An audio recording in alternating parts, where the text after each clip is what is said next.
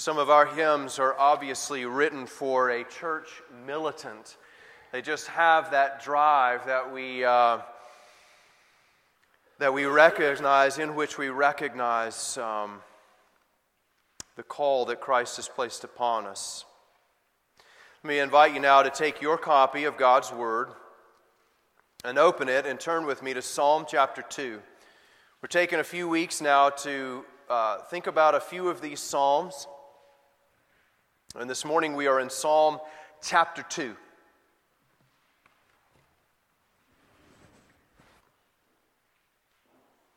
Hear now, as an act of worship, God's holy and inerrant Word, which He has caused to be written down for your good.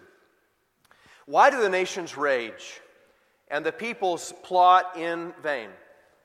The kings of the earth set themselves, and the rulers take counsel together against the Lord and against His anointed, saying, "Let us burst their bonds apart, and cast away their cords from us." He who sits in the heavens laughs. The Lord holds them in derision. Then He will speak to them in His wrath and terrify them in His fury, saying, "As for me, I have set my king on Zion, my holy hill. I will tell of the decree. The Lord said to me, 'You are my son. Today I have begotten you. Ask of me, and I will make the nations your heritage, and the ends of the earth your possession. You shall break them with a rod of iron, and dash them in pieces like a potter's vessel. Now therefore, O kings, be wise. Be warned, O rulers of the earth. Serve the Lord with fear, and rejoice with trembling. Kiss the Son, lest He be angry, and you perish in the way, for His wrath is quickly kindled. Blessed are all who take refuge in Him." The grass withers and the flower fades, but the word of our God abides forever.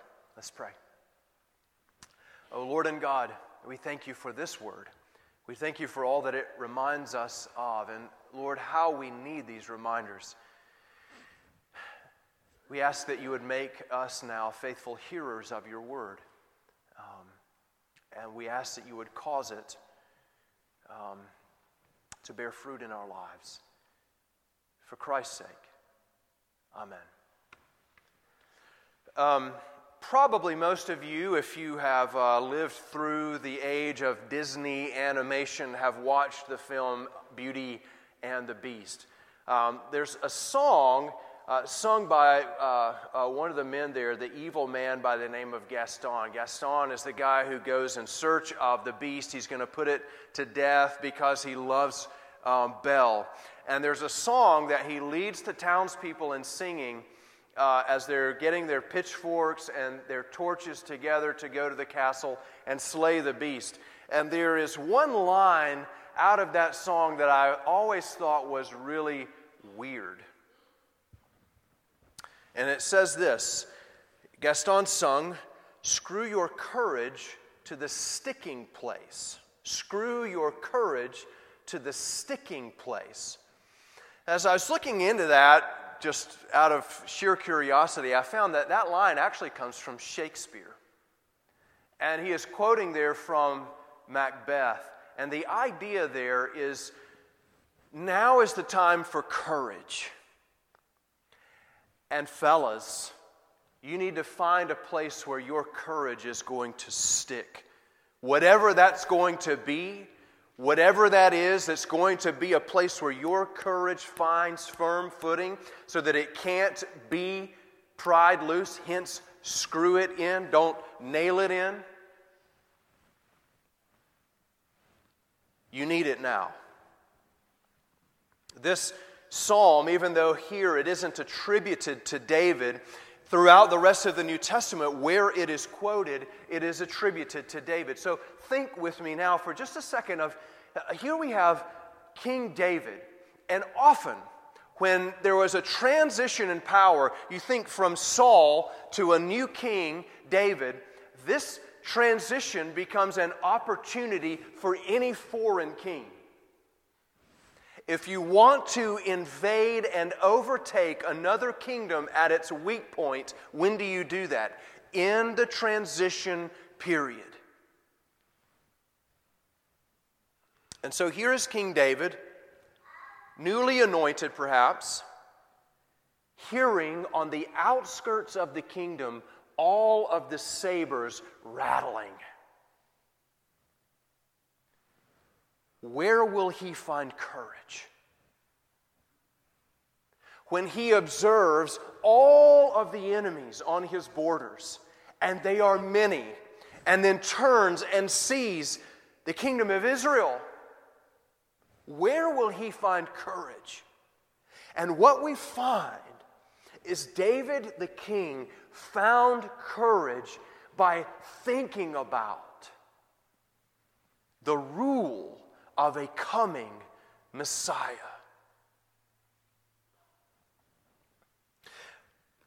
In the Hebrew canon, the Psalms didn't occur in the middle. So most of us, when we learn Bible drill, we've got Bible drill coming up, you think, stick your finger in the middle of your Bible and open it up, and it's probably going to fall open to the Psalms.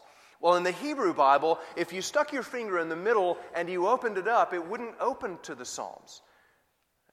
You'd probably get Jeremiah.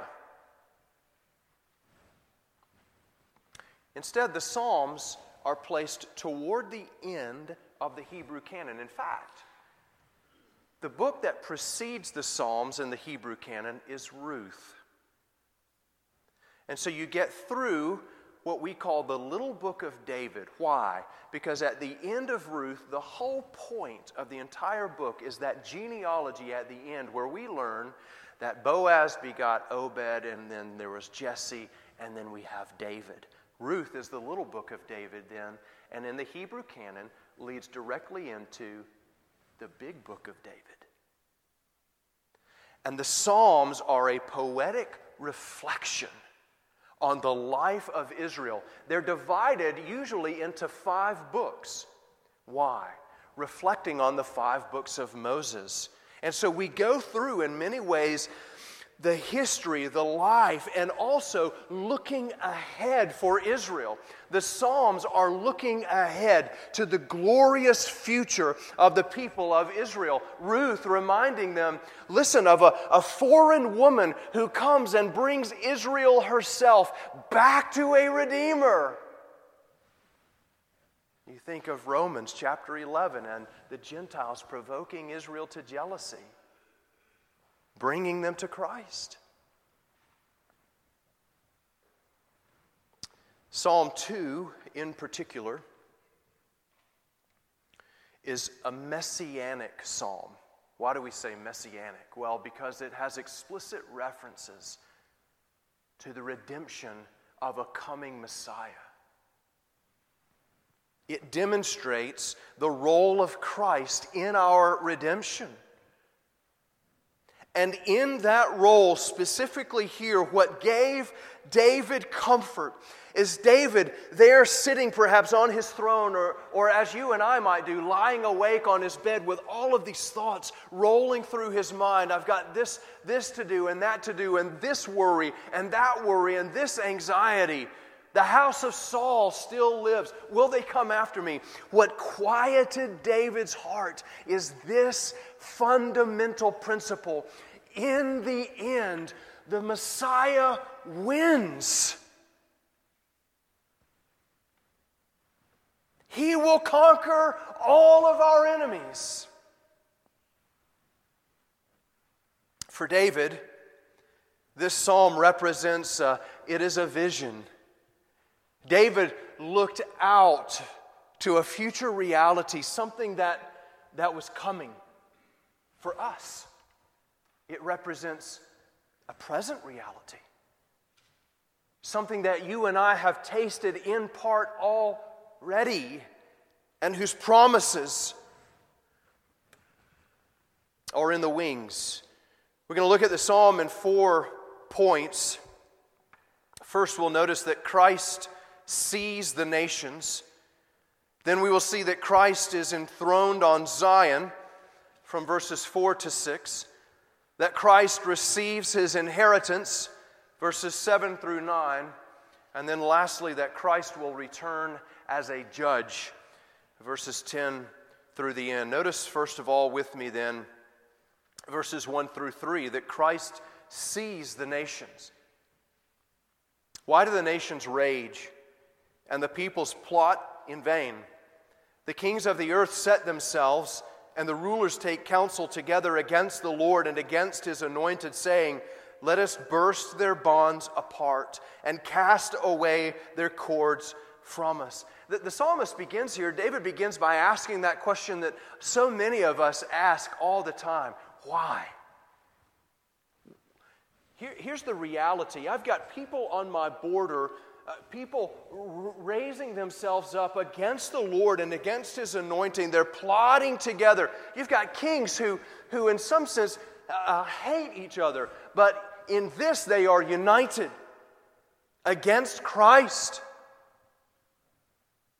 And so the psalmist asks, why? Do you ever find yourself asking that question?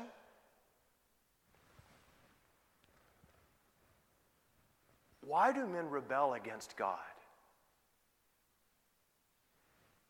The one who made them?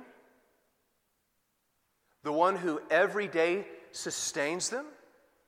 The one who sends the rain on the wicked and the righteous together?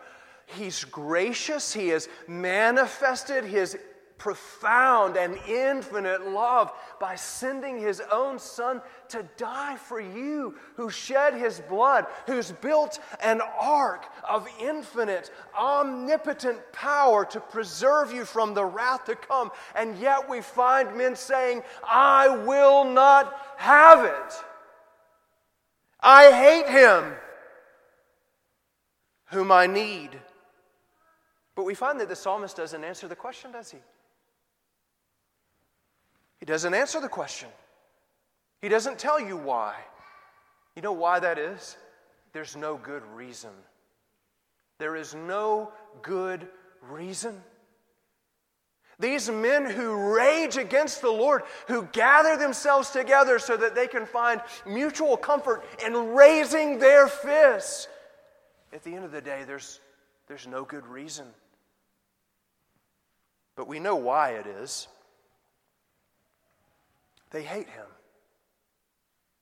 Do you notice the contrast here? Turn back over, if you have to Psalm 1. And look with me at verse 2. Remember the blessed man? We talked about what he doesn't do, and then we look at what he does do. He delights in the law of the Lord. Do you see that? The law of God to the godly man is not bondage, it's freedom. But look at the wicked. Let us burst their bonds apart and cast their cords from us. We will not have it.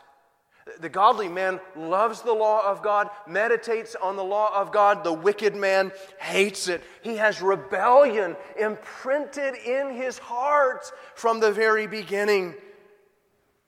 He rebels for rebellion's sake. This is, if we observe the course of redemptive history, we see it over and over and over again.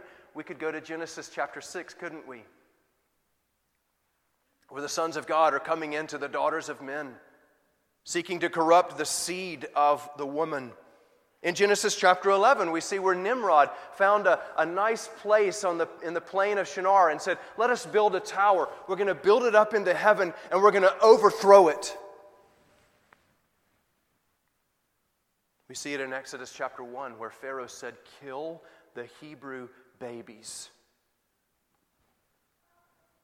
We see it in the captivity. Hold your finger here and turn with me to Ezekiel chapter 28.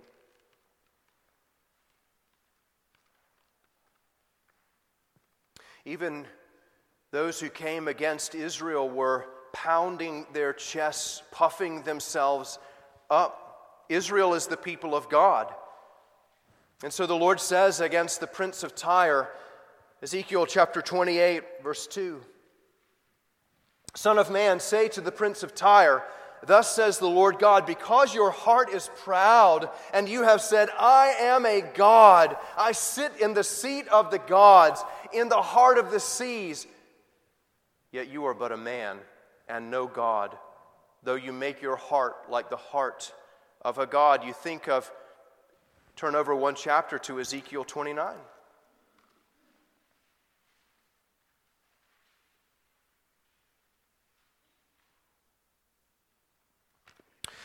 Verses 2 to 5. Son of man, set your face against Pharaoh, king of Egypt, and prophesy against him and against all Egypt. Speak and say, thus says the Lord God, behold, I am against you, Pharaoh, king of Egypt, the great dragon that lies in the midst of his streams, that says, my Nile is my own. I made it for myself. I will put hooks in your jaws and make the fish of your streams stick to your scales. And I will draw you up out of the midst of your streams with all the fish of your streams that stick to your scales. And I will cast you out into the wilderness, you and all the fish of your streams. You shall fall on the open field and not be brought together or gathered.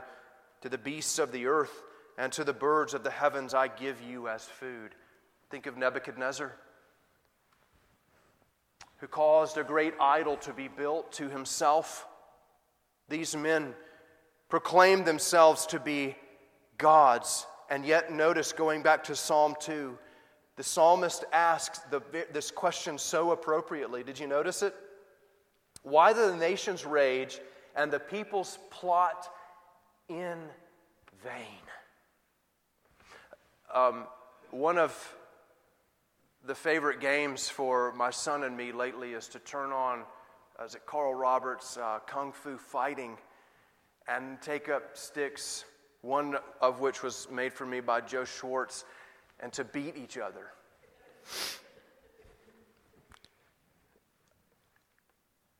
But he will never win. Because, one, my reach is way too long. And two, he has a terrible form. But we do it because we love each other. The kings of the earth plot in vain because they fight against an omnipotent God. He knows their plans. They go into their rooms and think that they're plotting secretly, but the Lord sees. In fact, every moment He upholds them. They have no existence apart from Him. And they plot in vain. And you and I need to be reminded of this. How do we take courage when it seems as though everyone is rattling his saber against those who profess faith in Christ? How do Afghani Christians find confidence? Where do they screw their courage in? Into Christ, into this overarching promise that their plots against you are vain. We notice as well that Christ is enthroned on Zion. Christ not only sees the nations, verses 1 and 3, He knows it all. He sees what they're doing. They're not in secret. But Christ is enthroned on Zion, we find verses 4 to 6. He sits in the heavens. He who sits in the heavens laughs. The Lord holds them in derision. Then He will speak to them in His wrath and terrify them in His fury, saying, as for me, I have set my King on Zion, my holy hill. The Taliban does not faze God.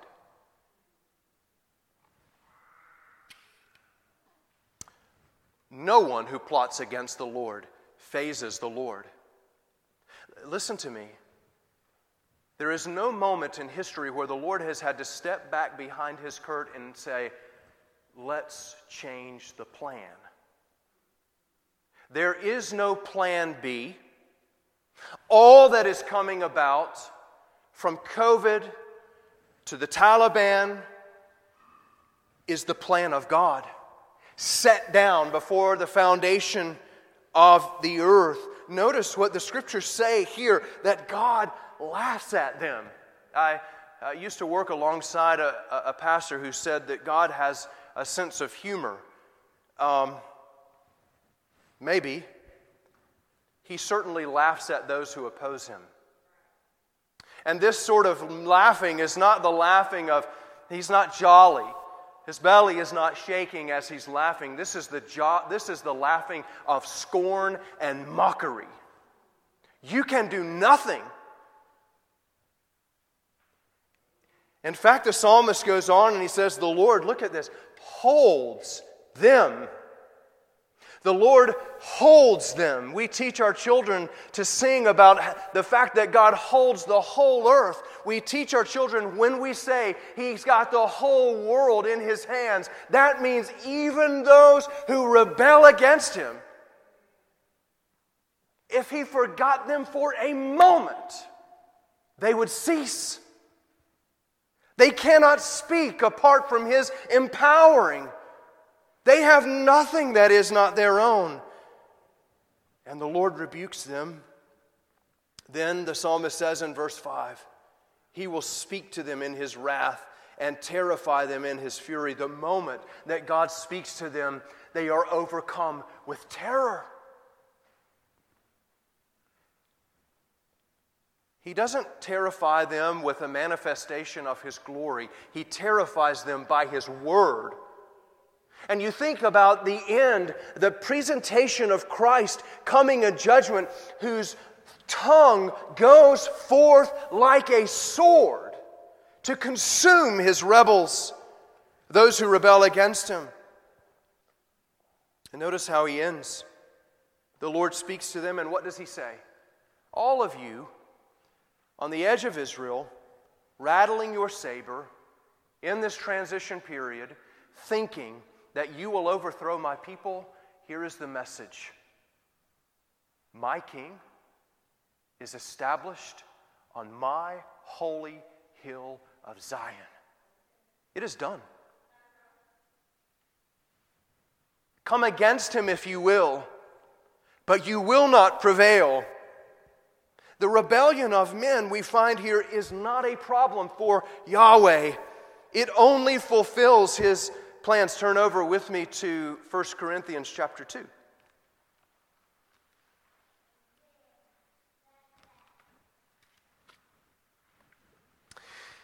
Verses 7 and 8 of 1 Corinthians.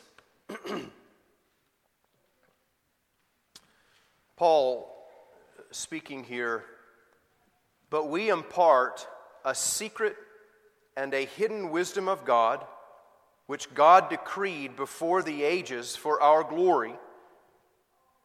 None of the rulers, verse 8, of this age understood it. For if they had, they would not have crucified the Lord of glory. What God is pointing us to here is that God, before the foundation of the earth, appointed His Son to give His life, and He appointed the day and the hour and the moment of His crucifixion, so that when all of His enemies came against them and they were plotting in themselves how they would overthrow this one who called Himself the Son of God, in everything they did, they only fulfilled the Lord's plan. Listen, here's how we think about that. What is the Taliban doing? Fulfilling God's plan.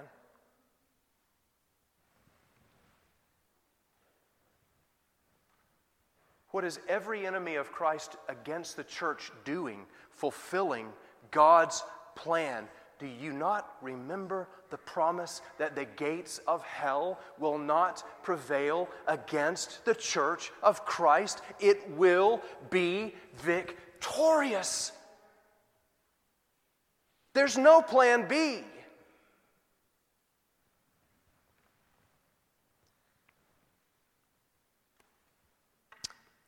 God disciplines earthly empires. Sometimes He turns them over to themselves. He allows them to fulfill the plans of their hearts, so that by those plans they are overthrown. And you see the foolishness and folly, the vanity of the plans of the world. We learn that the ascended Christ, notice, sits in the heavens. He is seated on Zion, making his enemies a footstool for his feet. He is ruling with absolute sovereignty over all creation. You must not forget that. Christ sees the nations. He sees his enemies. He is seated on Zion. Thirdly, Christ receives his inheritance in verses 7 to 9. I will tell of the decree. The Lord said to me, "You are my son. Today I have begotten you. Ask of me, and I will make the nations your heritage, and the ends of the earth your possession.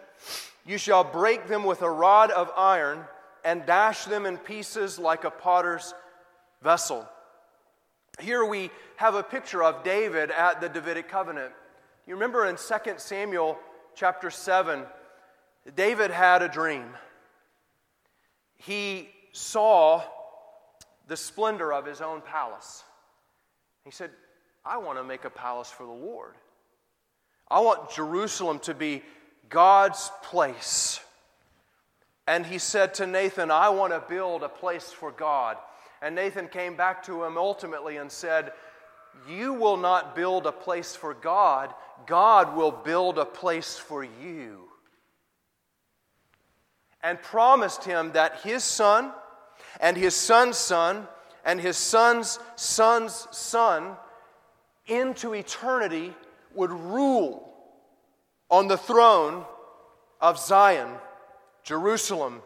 And so David is recounting this to himself. You see, in light of all of the rebels against Israel, he remembered the promise of God who said to him, you said to me, Lord, you are my son. Today I have begotten you, but we know from the New Testament testimony that this applied in an ultimate way to whom? Christ. Turn to Hebrews.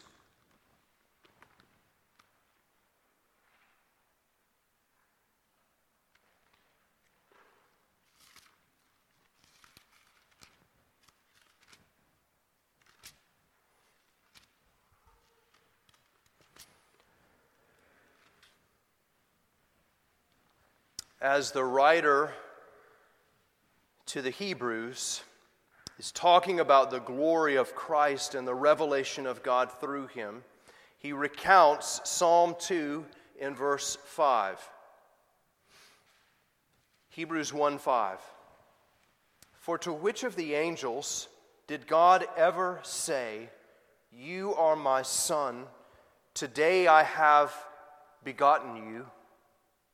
Now, as we have this reference to Christ, there are two things that you should notice about it. What he is and what he became. What he is from all eternity is the very Son of God. There's been no point in his existence where he has not existed as the Son of God. So when you go back to Psalm 2, it says, you are my son. In a point in time today, I have begotten you. He became the Son of God in a new dispensation, enclosed with flesh of a man and the soul of a man. This is not then a reference to a created man who then became a godlike person. This is not a reference to a man who was then adopted as a son of God. He is the Son of God, forever and forever, stretching back into eternity past. And therefore, he is eminently appointed to receive the Davidic throne. David and his sons were only ever a placeholder of Christ. Christ is the Davidic son whose throne is eternal. So then you can see this picture coming forth. Ruth ends with the production of the Davidic son. And then we go into the Psalms, which in this eloquent way sing of the coming of a Messiah, all the way to the end of the Hebrew canon in 2 Chronicles, which references the freedom of the Davidic son coming forth to take his throne, which enters into what? Matthew. And the genealogy of the Davidic son. As a king and the Son of God, Christ has an eternal inheritance, a divine right that he will come forth to claim. And what is it? The strip of Middle Eastern land. Notice what the psalmist says. His vision is much, much bigger. Ask of me, and I will make the nations your heritage, and the ends of the earth your possession. You shall break them with a rod of iron and dash them in pieces like a potter's vessel. Ultimately, in an ultimate sense, the peace of Israel is not foreign invaders on the border. It is an inheritance of the whole earth. So that when Solomon dedicated the temple, he prayed and said, when the foreigner looks to your temple, forgive him. Israel was intended to be a witness to the nations, and the nations are Christ's. The nations belong to Christ, and he will conquer them. David thinks about the completed messianic work of the one who is seated in his resurrected body in all of his glory and splendor at the right hand of the Father, a present reality.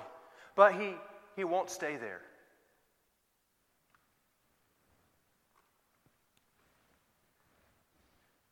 Not only did the eternal Son of God become the Son in a different dispensation at a point in time, born of the Virgin Mary, but brothers and sisters, friends, he will step forth again at a point in time. The first time to redeem his people, the second time to judge the earth. So fourthly, we see Christ will return as a judge. Verses 10 to 12. Now therefore, O kings, be wise. Be warned, O rulers of the earth. Serve the Lord with fear. Rejoice with trembling. Kiss the Son, lest he be angry, and you perish in the way, for his wrath is quickly kindled.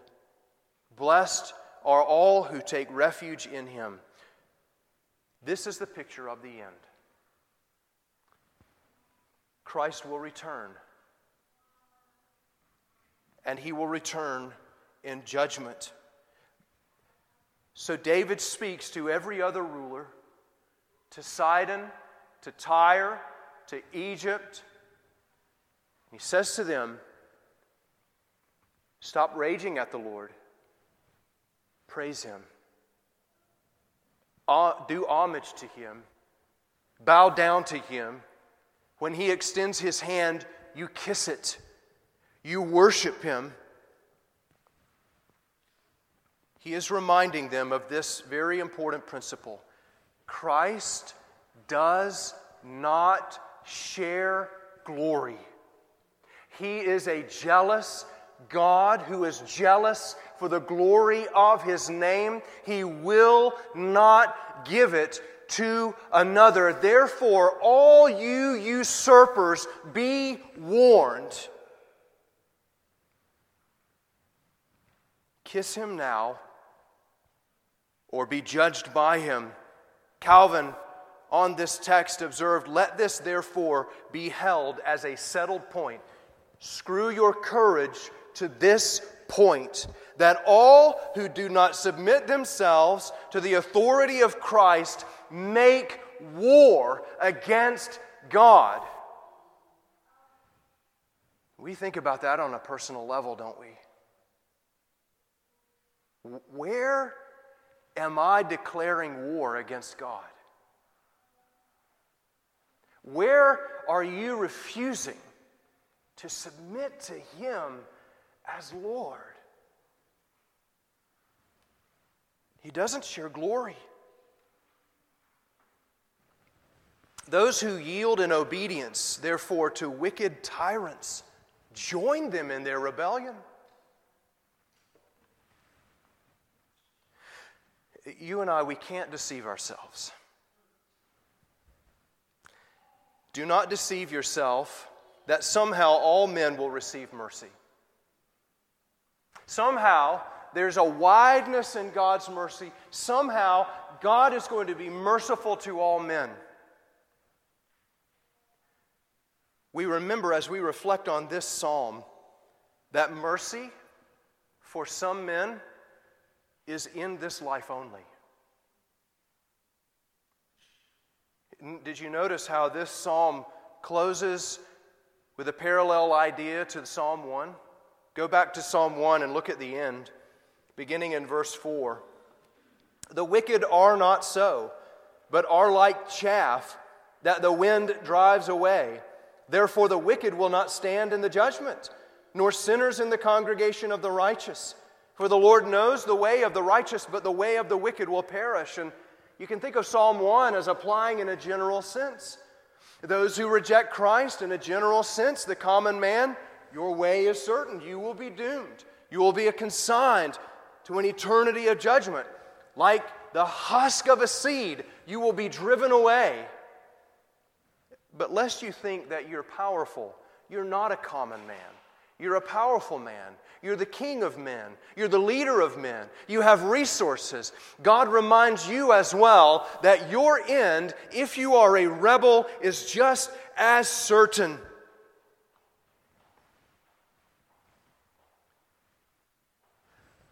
Dear Christian, the psalm would speak to you as well. To all of you who have kissed the Son. To all of you who recognize Christ's glory. Who are submitting to the conviction of the Holy Spirit, confessing your sins to Him, seeking with all of your might to live to His glory. I remind you that the rod which Christ will wield was resting upon His back for you. The blows that are coming to all the wicked were given to Christ for your sake, so that Isaiah 53 reminds us that He has borne our wounds. What wounds? What wounds? What chastising? What griefs? The grief of punishment. He has borne for your sake. But we remember that apart from Christ, there is wrath coming. Those who cause terror in the land of the living will go down in shame. Ezekiel 32. Tyre and Egypt were merely preludes, pictures of the final judgment of rebellious and earthly kingdoms. There is only one kingdom that will remain. Which is it? The kingdom of Christ, which as a little stone will grow into a mountain that covers the earth. Christ is a king. Think of this. Christ is a king who offered Himself to rescue us from our rebellion. As we observe the Lord's table when we take it, He publicly assures you of the promise of eternal life. But we must also remember that that broken bread and blood are also representative of every rebel when Christ returns in judgment. Let's pray.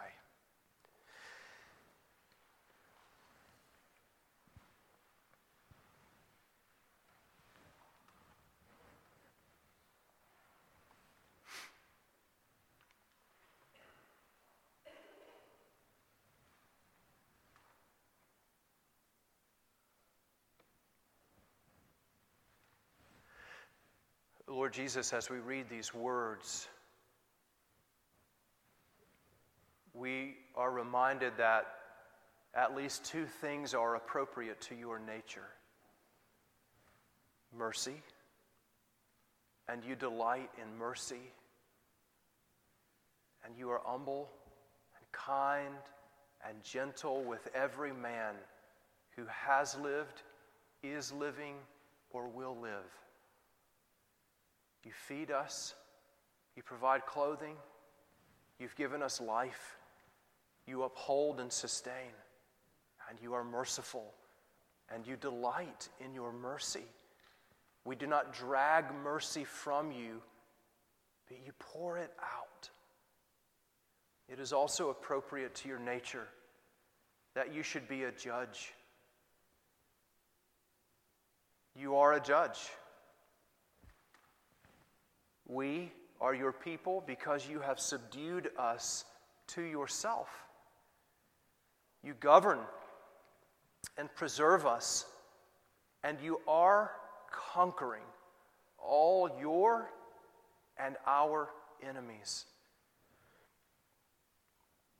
And Lord Jesus, as we think about your coming, and we as your people, your brothers and sisters who also have a right to your inheritance, the inheritance which you have earned, we remember that it will be a day of blood. It will be a day of wailing and gnashing of teeth for all of those who have raised their fists against you. So as we pray, we desire the coming of that day. We desire the day when your kingdom will be fully consummated. We worship with trembling, knowing it will be a day of pain, eternal pain for many. So we ask, Father, that as we observe this, you would give us two things: courage. Courage to stand boldly for Christ. Courage to yield to Christ even in light of the pressures that are upon us to conform.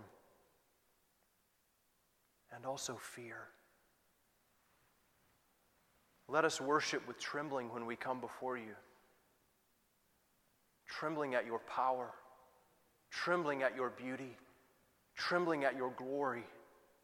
A glory which we only behold because we are clothed in your righteousness. We ask it in your name. Amen.